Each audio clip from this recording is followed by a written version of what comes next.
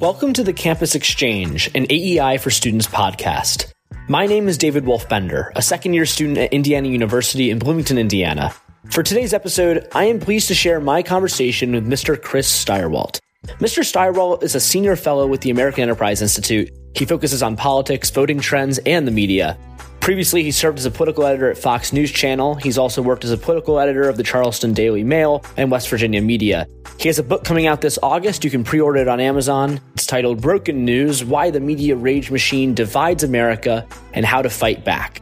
I hope you enjoyed today's episode. If you do, please be sure to give us a rating to help others find this podcast. And you can subscribe to the Campus Exchange so you'll be the first to know when a new episode is released. With that, I hope you enjoy my conversation with Mr. Stirewalt about the 2022 midterm elections, how the media covers elections, and more. Please enjoy. Well, thank you so much for doing this. I really appreciate your time. Thank you. I have a wide array of questions, generally democracy, media, elections. So kind of just to get started, the 2020 election was really, really unprecedented. It seemed pandemic, mail-in voting. It kind of changed like the course of what we, I think, consider normal elections. And it just looked different on election night. What do you think most of the major news and cable networks learned from covering the 2020 election and the way it went? And how do you think that's going to change the coverage of election nights and the lead up to election nights in the midterms this year and maybe a little bit further into the future? Well, they will probably not learn anything, or they will learn the wrong things, such as the human condition. I think we have a tendency in all things to fight the last war, right? And the things that made the 2020 election unique, one was that for the first time ever, a president tried to steal a second term. That is that's the rupture, right? So that's the rupture line. That's a thing that had never happened before in American history, that a president publicly, intentionally tried to undermine the election itself and then steal a second term for himself by subverting the constitutional order. This is a moment that at whatever point, when history tells the story of America in the 21st century, this one and the events of January 6th will linger. And it will be either a hot stove moment where the United States said, well, this is getting dangerous. We are getting close to the edge. I'll put it to you this way. That will not be the last time that a president does what Donald Trump did. Will it become the norm, and will it happen quickly, or will it be another 100 years from now? He opened Pandora's box by doing the unthinkable. It will be thinkable now for people in the future, and it will be more easily rationalized because Trump will have lowered the threshold. The other unprecedented part was the pandemic, but that wasn't that unprecedented because America voted in midterm. So the pandemic, more than a century ago, we carried out elections and da-da-da-da-da. What it did do was accelerate an existing trend toward early and absentee voting. So basically the way to think about it is in 2016, about 40% of ballots were cast by mail or early. In 2020, it was 60%. So it's a 50% increase, roughly, in the percentage of ballots not cast on election day. This was a trend that had already been working its way through, interestingly, that was led by Republican states, mostly. Florida, Texas, and other southern states really liked early voting, really liked absentee voting. And we'll see. I call it convenience voting. I have serious objections to the use of convenience voting insofar as it degrades the value of Election Day. I, for one, would have Election Day as a federal holiday. I would prize Election Day and make it easy to vote on Election Day because I think it's good for people to see their neighbors when they go vote. And I think it's good for civic exercise. Detaching those things is probably not good. But anyway, mail-in and early voting changes the way people run for office. It changes the way people perceive candidates. It changes a lot of stuff. For news organizations, the fundamentals are unchanged, which is that you can still, as we did at Fox News in 2020, through a combination of survey work and early returns, come up with good projections. The problem with mail-in voting, which will persist, is that it just takes time. And when you have close races, it just takes time. So maybe a way to think about it is that from the dawn of the television age, when television became supreme, and let's date this to the Kennedy assassination or the mid-1960s, when you get standard national televised news and it becomes sort of the king of all media. The election forecasts from these news outlets were the major parties don't have decision desks. Nobody else does decision desks. So these network calls became, we were NGOs. We were non-governmental organizations doing civil society work or civic work in making these calls so that people could go to bed. Here it comes, there it goes. Whatever Republican anxieties about absentee ballots cause for a short term, the long term is convenience voting will win out because people are lazy. And that is a reality that I don't think it is a good business model for these networks to call races because it upsets your viewers when it doesn't go the way that you want. It's expensive to do because you have to spend a lot of money for the research data. You have to have sophisticated computers and software, and you need a bunch of nerds like me. So it's a lot easier to just wait and see. And if America becomes acclimatized to when races are even reasonably close, it's days before you get a result. I guess we'll just have to sort of learn to live with that. Along those lines, you kind of talked about decision desks, and you talked a lot about how this will not be the first time, or the last time, that a president tries to do what President Trump did in the aftermath of the 2020 election. That kind of goes along with this next question a little bit about like the rise of cable TV and the promotion of different viewpoints. I mean, I know Fox seemed to come up as, the channel to the right, and then MSNBC and CNN kind of moved to the left. And I mean, Fox for a while had, these really strong, journalism names, Shepard Smith and Chris Wallace, but them and the likes of them seem to be gone at this point. Do you think that the partisan divisions of cable news are increasing? And if so, what effect is that going to have on the landscape and the electorate and how we call election results in the future? Because I know that was a big problem in 2020 on Fox. Well, I think the calling of them, I just don't think it's a good business model. I think the cost, if you're a network executive, the cost benefit on decision desks, I just don't think it's long-term sustainable, especially if you're not able to make calls on the big night. I think what you can basically do is have somebody like me, or you could have the great Harry Enton at CNN, or you could have Steve Kornacki at MSNBC go on TV and say, well, here's where the votes are. This is what the counties look like. We're waiting for more votes to come in. I expect them to move more to that transparent model rather than actually doing the forecasting work, because think about it this way.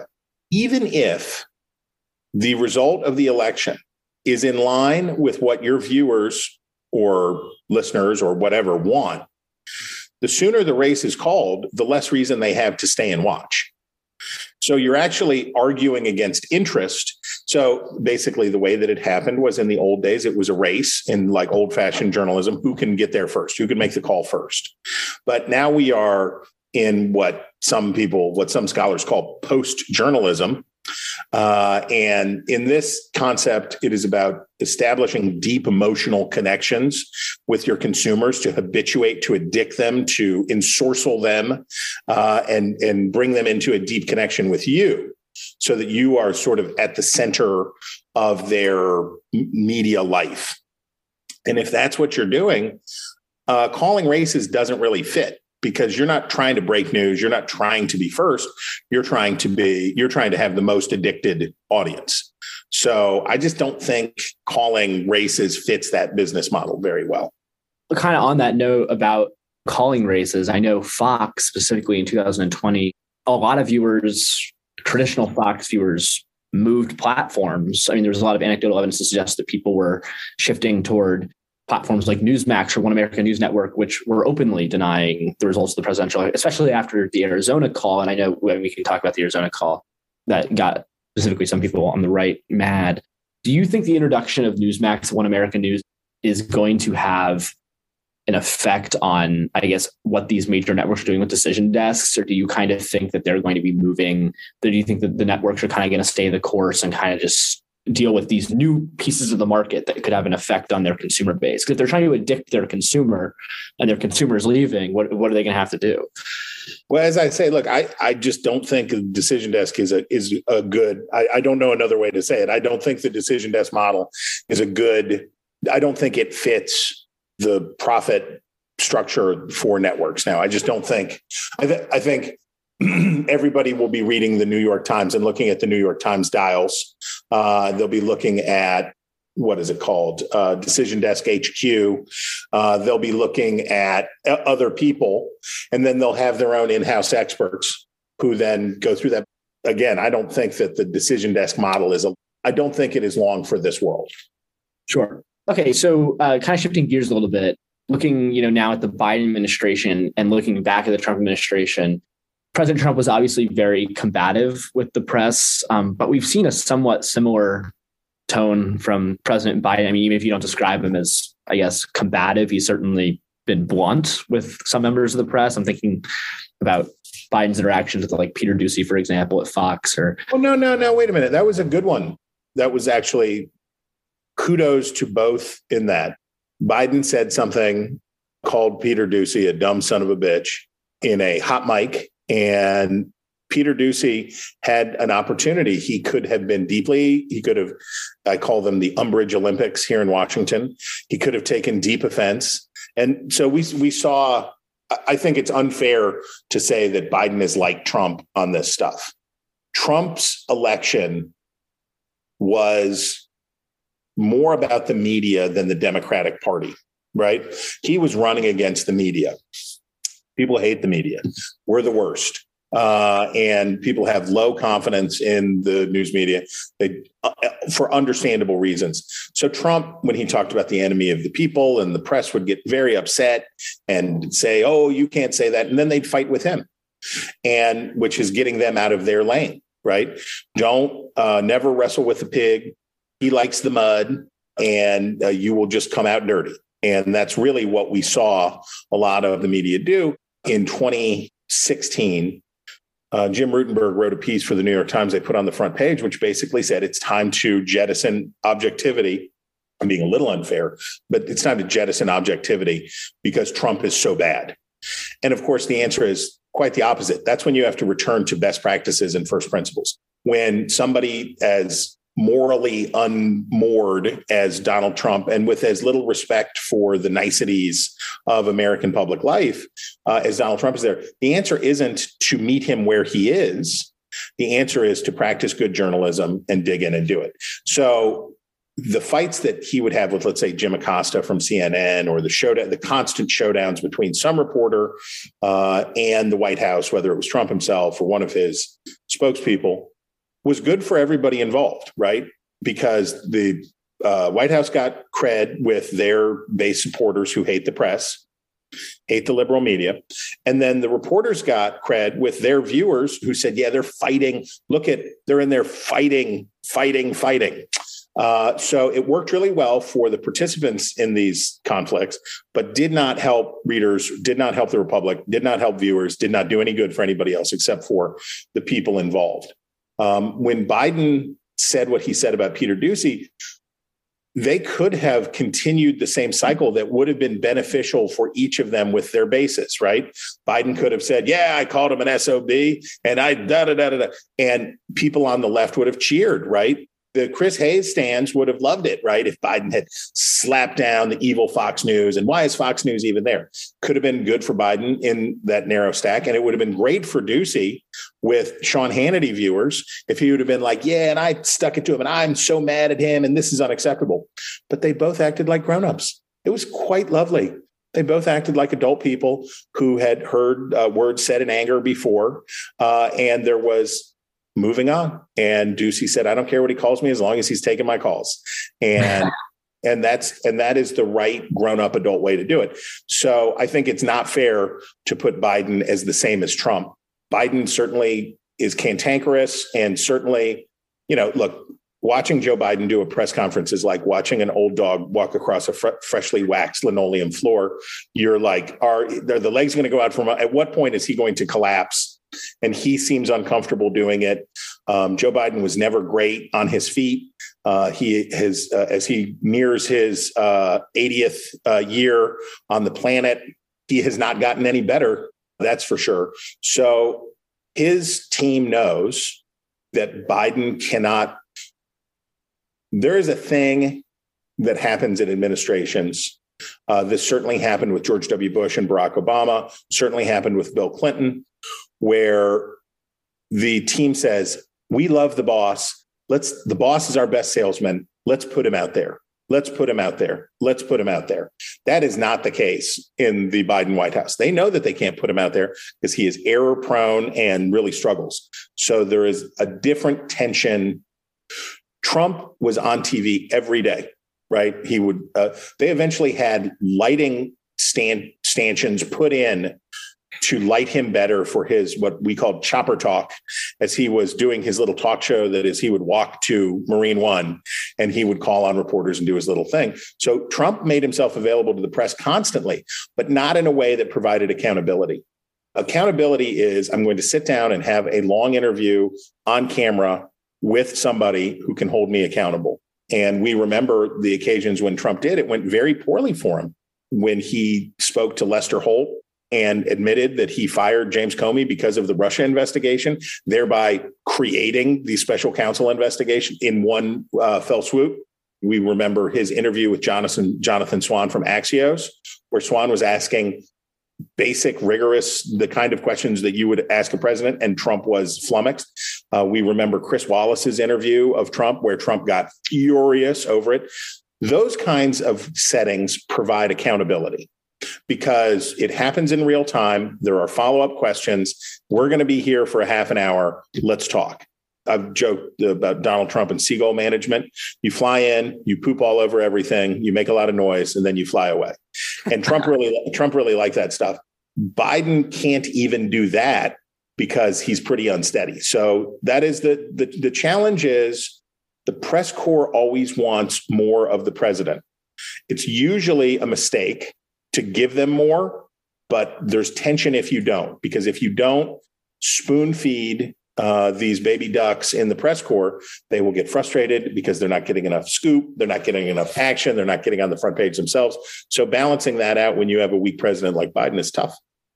That was actually a lot of what my next question was about, was that, Biden's approach seems to be more low key. The Biden administration, they've kind of held him. I mean, he didn't do very many press conferences. He's done fewer one-on-one interviews. What would you say about Biden's strategy with the press? Like, is it working out for him? Because as you said, there are certain things that, like, the press want that access, but is that working for the administration? Well, at this recording, at the time of this recording, it is, because there is an international crisis in which the demands and desires of the press corps shift.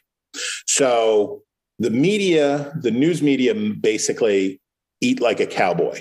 Cowboy only has one dish. So he can only ever eat one thing at a time. He can have the beans, he can have the brisket, but he can only do one thing because he's only got the one dish. There's only one. There's so much groupthink and so much narrative in the National Press Corps, where it's like, this is the story, and then this is the story. So it's Russia, it's the Russiagate story, and then it's coronavirus.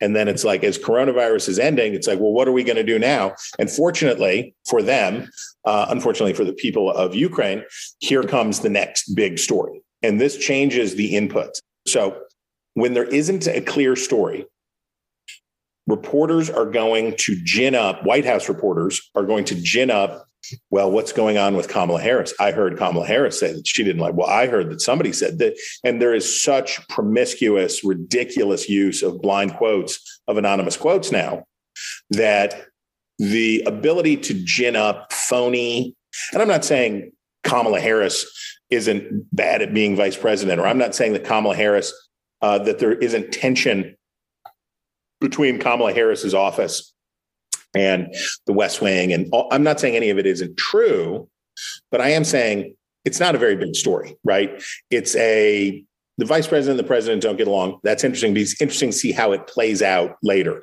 but it's not hard news in the sense of it has consequence. But those are the stories that the press corps is going to run to when there isn't an obvious screaming story. So basically, I would put it this way. What a White House wants to do is keep them busy. So that's why reporters of the news media loved coronavirus. It's something to talk about all the time. It doesn't require any news judgment.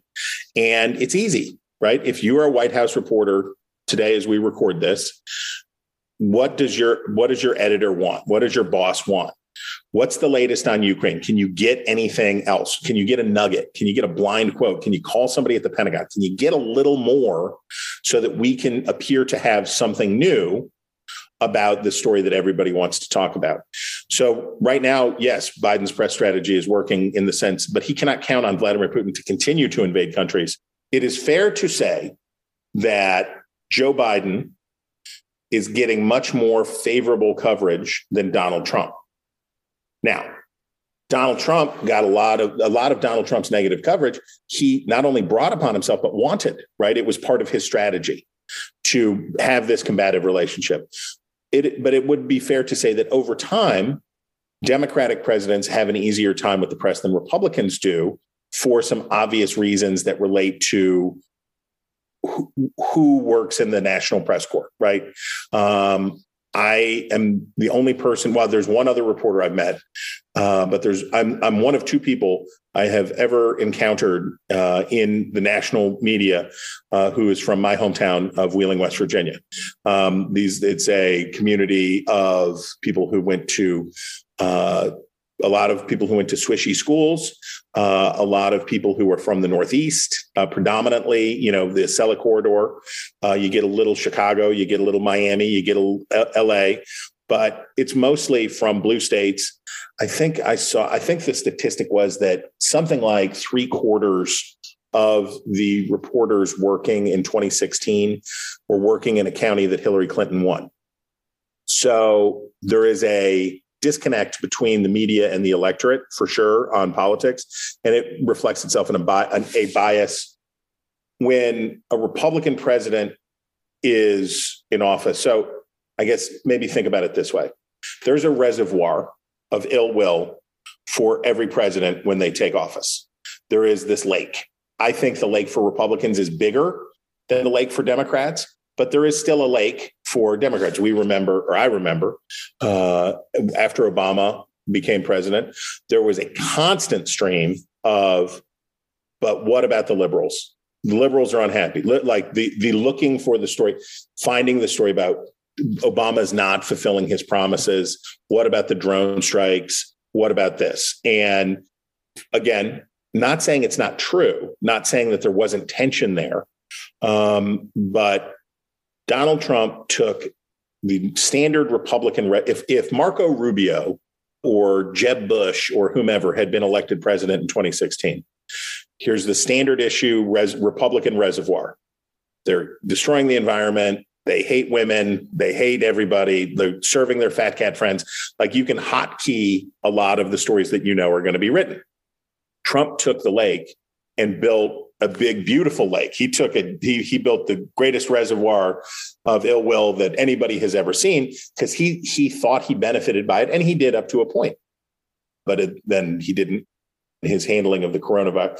I firmly believe that if Donald Trump had outsourced the coronavirus commission, had really let Mike Pence run things, he probably would have gotten reelected.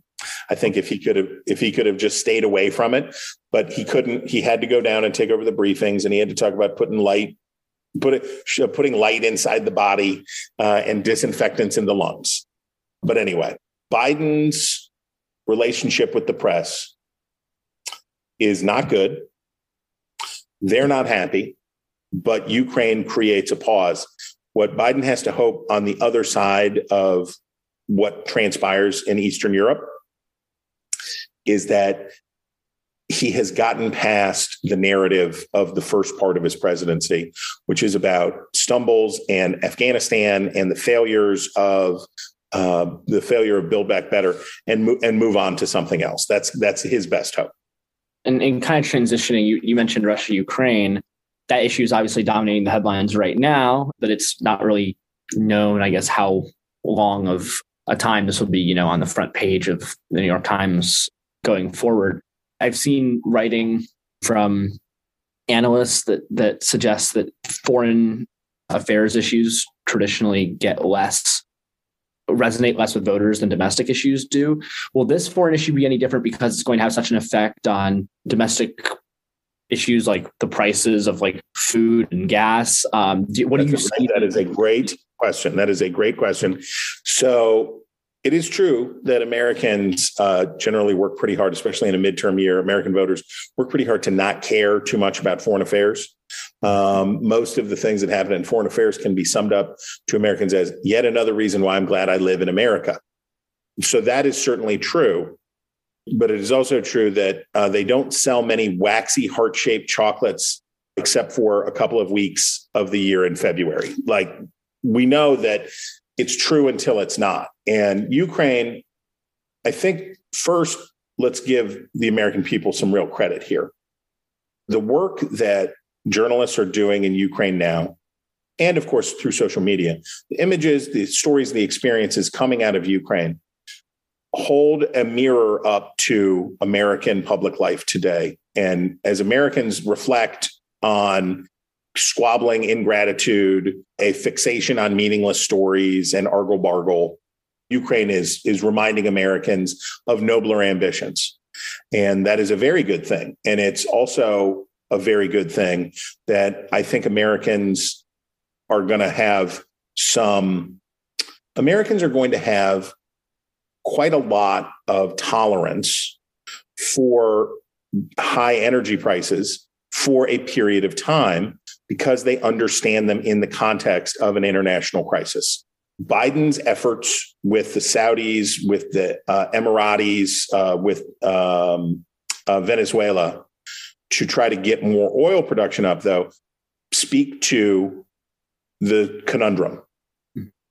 Biden's left is, and just this week, the administration announced they were going to crack down on diesel emissions, something, because they know that global warming is the number one issue.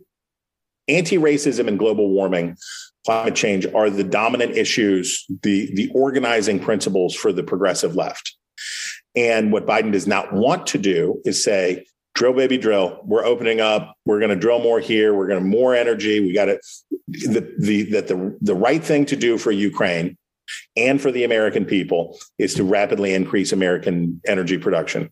And the Republicans they're softly saying it now, or normal Republicans are softly saying it now, but the volume will continue to go up because if Americans are paying more than $4 a gallon for gasoline, and there is the slightest idea that the president could do something to alleviate that, even if it's mostly just talking points, that will be unsustainable and voters will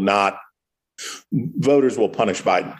I think right now we're in the window where there's going to be a generosity of spirit. You can't look at the pictures of these kids being evacuated from Ukraine without and then immediately turn around and say, how come my gas is so high?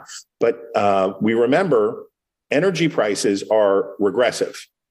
As a percentage for poor folks and for working class Americans, the percentage of their budgets that the percentage that energy makes up of their budgets is so high.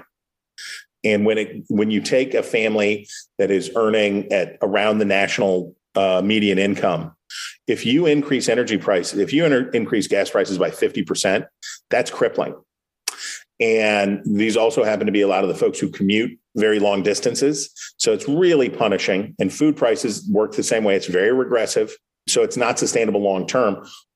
So the countdown till the November election, the time is going to fly by the way the political calendar works, we're about to jump right through all these primaries, and it will be the 4th of July before you know it. And for Biden, if the construct is, yeah, I guess he was pretty good with Ukraine, but he's bad on energy prices and gas is still high, that's a real killer for Democrats.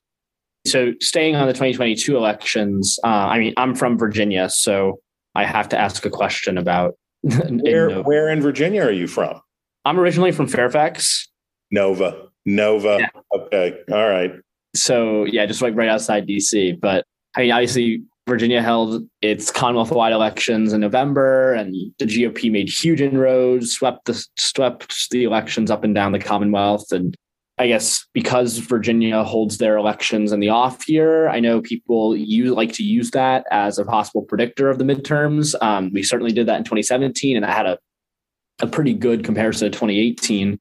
And in 2011. And right. In 2007, we did it, but it's, I think, something like in 9 of 11 of the past quadrennial elections in Virginia, the results were predictive of the coming midterms.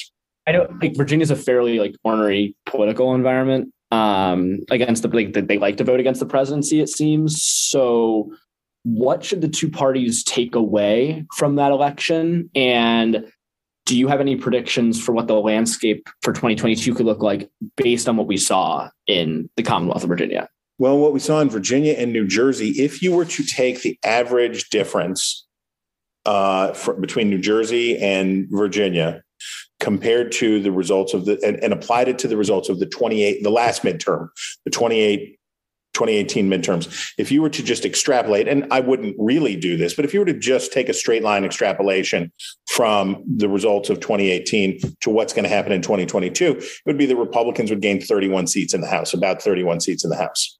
Now, that's not that big of a number because the average gain for a party out of power in a president's first midterm since Ronald Reagan is 28 seats.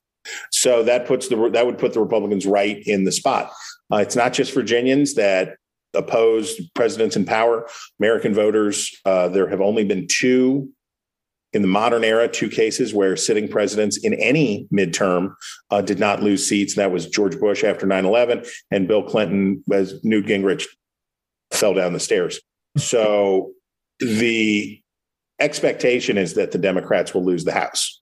Mm-hmm. That's just, it would be at this point, it would take a real miracle because the Republicans only need 5 seats, I think.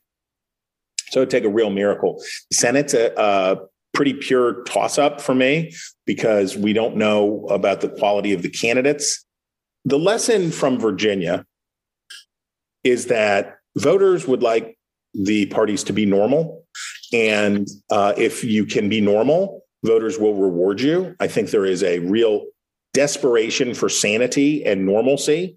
The folks who made the difference, the Democratic Governors Association commissioned a poll that was very good, delicious data, and they looked at who were the voters that made the difference for Glenn Youngkin. And the answer was dudes from places like where you're from, men specifically, who had voted for Biden and crossed over to vote for Youngkin. So we have a serious, we have a very terrible primary election system in America. It is a cancer on our republic, and it grows. It incentivizes all the wrong things. It just is the pits. And it's a 40-year experiment that has clearly failed. So boo primaries. But Glenn Youngkin demonstrates that if Republicans can move beyond 2020 and not talk about it, that it can really work for them. And that if you can look normal and sound normal, that it will really work because people have a real appetite for normalcy. But remember, Glenn Youngkin couldn't have done what he did without Donald Trump's help. If Donald Trump wanted to have ruined that election for Glenn Youngkin, he could have done it in a weekend, right?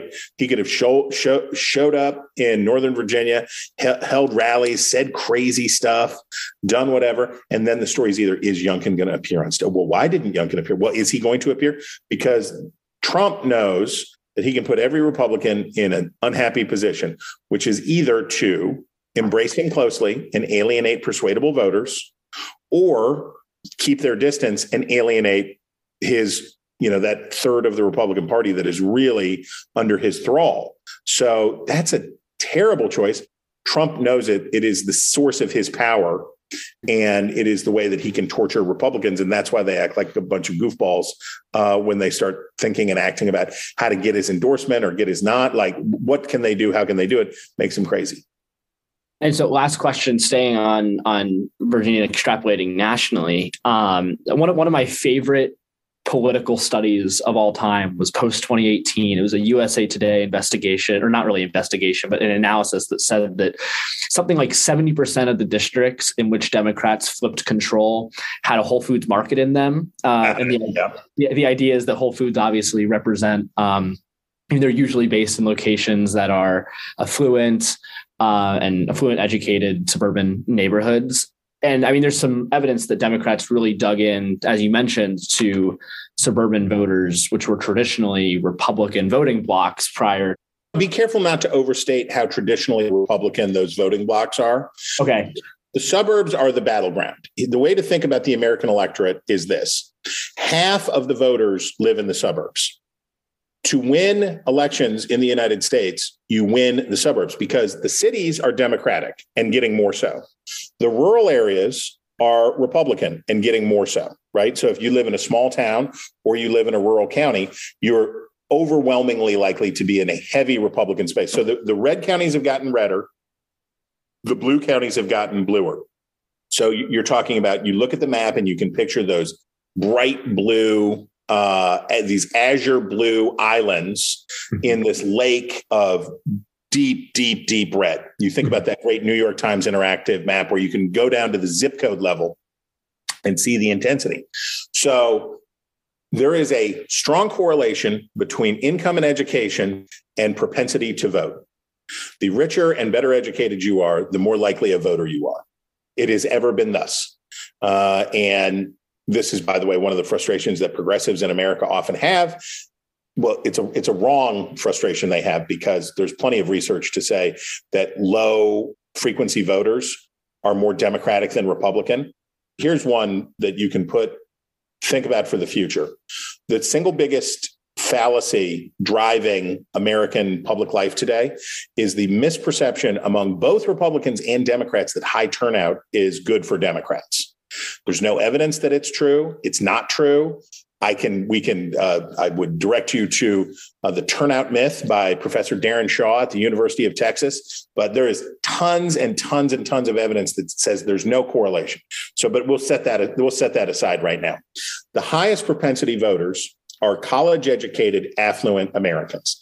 They vote. You can't stop them from voting. They will vote. So that makes them the most valuable demographic, especially for older. So the older you are, the more likely you are to vote too.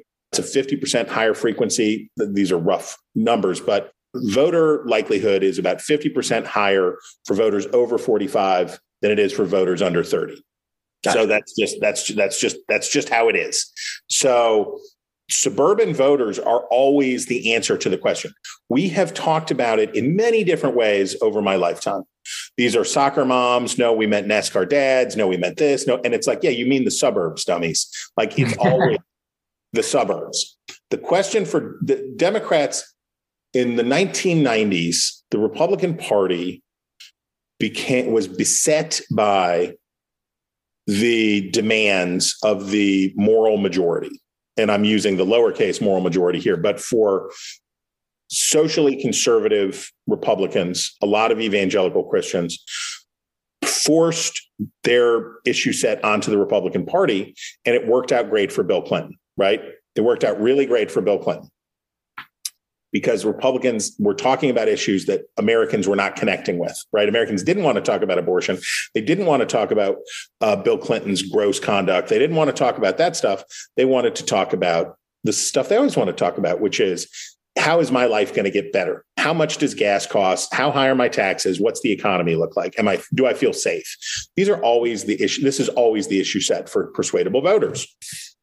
The Democrats have a similar problem now, that they are besieged by their own moral majority. And their It's about anti-racism.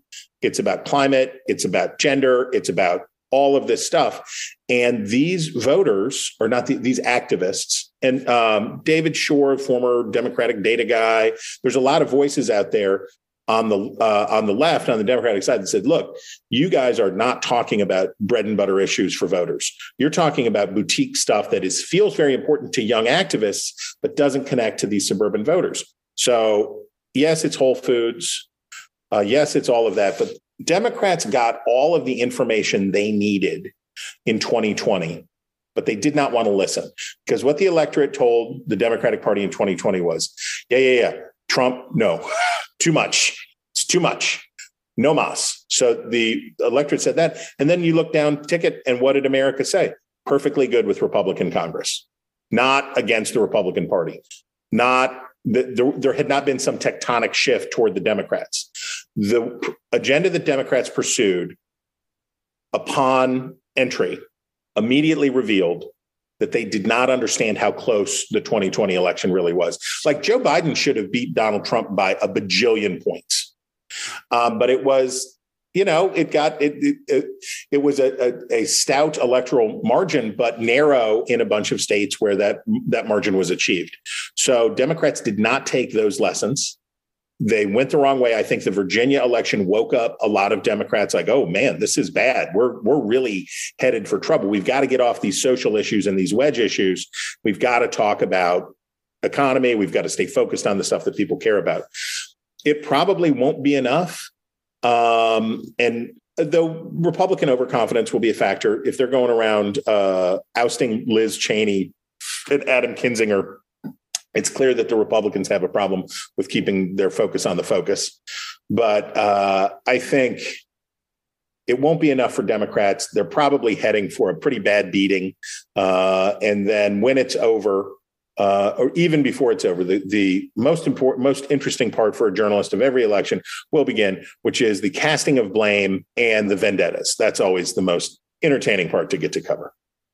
Sure. All right. Well, those are all the questions I have. I know that we're just at time. So thank you so much for taking the time to do this. That was really interesting.